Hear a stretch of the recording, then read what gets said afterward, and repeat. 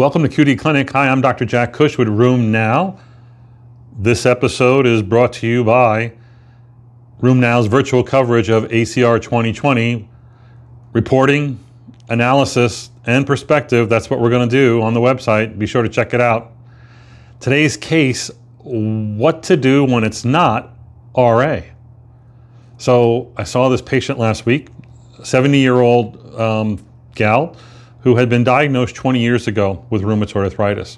At the time, the patient had bilateral swollen wrists.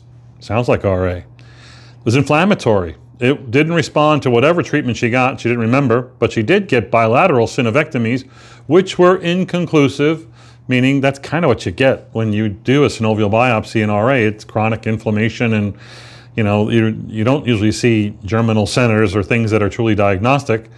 So she was treated as someone who had rheumatoid arthritis. Oh, and her rheumatoid tests were supposedly positive. She says that early on she got a TNF inhibitor that was infused, and boy, fabulous response. She also got methotrexate, and when she could no longer afford the infusible TNF inhibitor, she was maintained on methotrexate, and gee, that was almost good enough. And then 6 months ago, she ran out of methotrexate.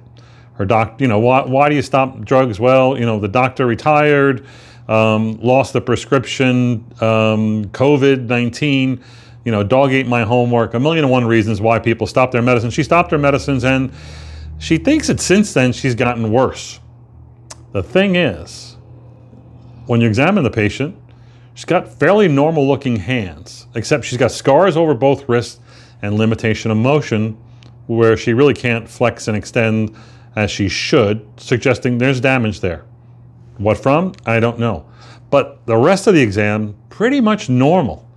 A few tender points, and that's really the source of her pain. She does sleep lousy, but RA synovitis, no. RA deformities, no. MTP possibilities, not a chance. Nodules don't exist. It's not RA, at least not now. So that's sort of the first discussion. Patient comes in with a firm belief that it's rheumatoid arthritis, and it no longer is. I think I always take the tact, I wasn't there 20 years ago when you had all this going on, and gee, it sure sounded like rheumatoid arthritis. The good news is that it's no longer a problem. You don't have to have rheumatoid arthritis for your whole life. RA does burn out after 20 or 30 years, seldom after 5 years, and maybe this is a case of burnt out RA. Well, she had lab tests done, and she is in fact seronegative for rheumatoid factor, CCP, ANA. Uric acid was normal.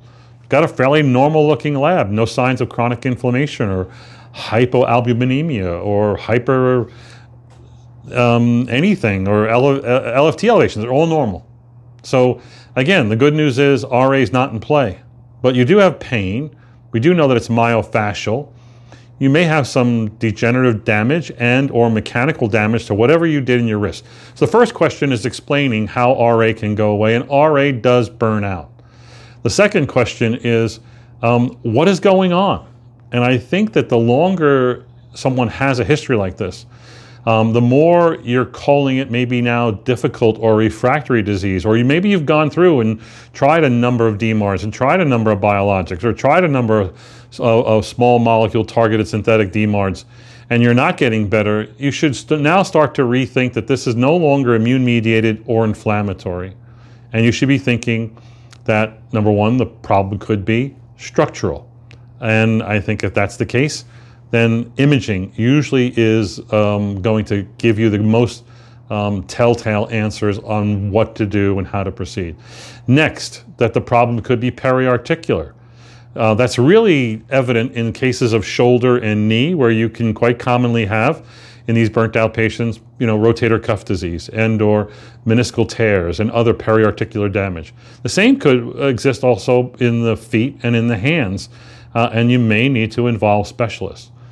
You need to exclude weakness as the cause for pain, especially as people burn out and get older. So I tend to rely on, in such patients, on imaging, orthopedic and physical medicine referrals, and PT when necessary when dealing with the issue of weakness. If you're not strong, you're going to hurt. If you hurt, you're going to get weak. If you get weak, you're going to hurt more. Again, there's a spiral of weakness and pain. And of course, people can have, as this patient did, myofascial pain or fibromyalgia related to poor sleep.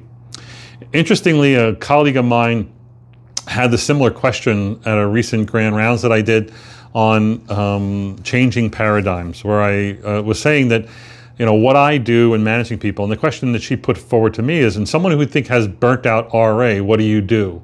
When do you use a DMARD?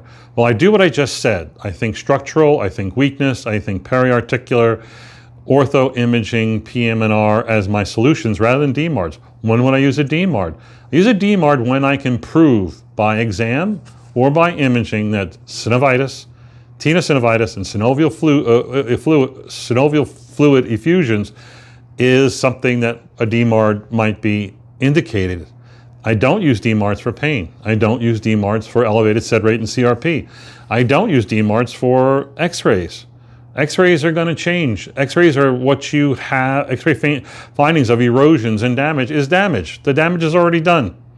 Again, you have to be clear about what the goal of DMARD therapy and DMARD initiation is going to be. So what do you do when it's not RA? Well, number one, make the decision it's not RA. And number two, move on to these other options. Again, reporting, analysis, perspectives.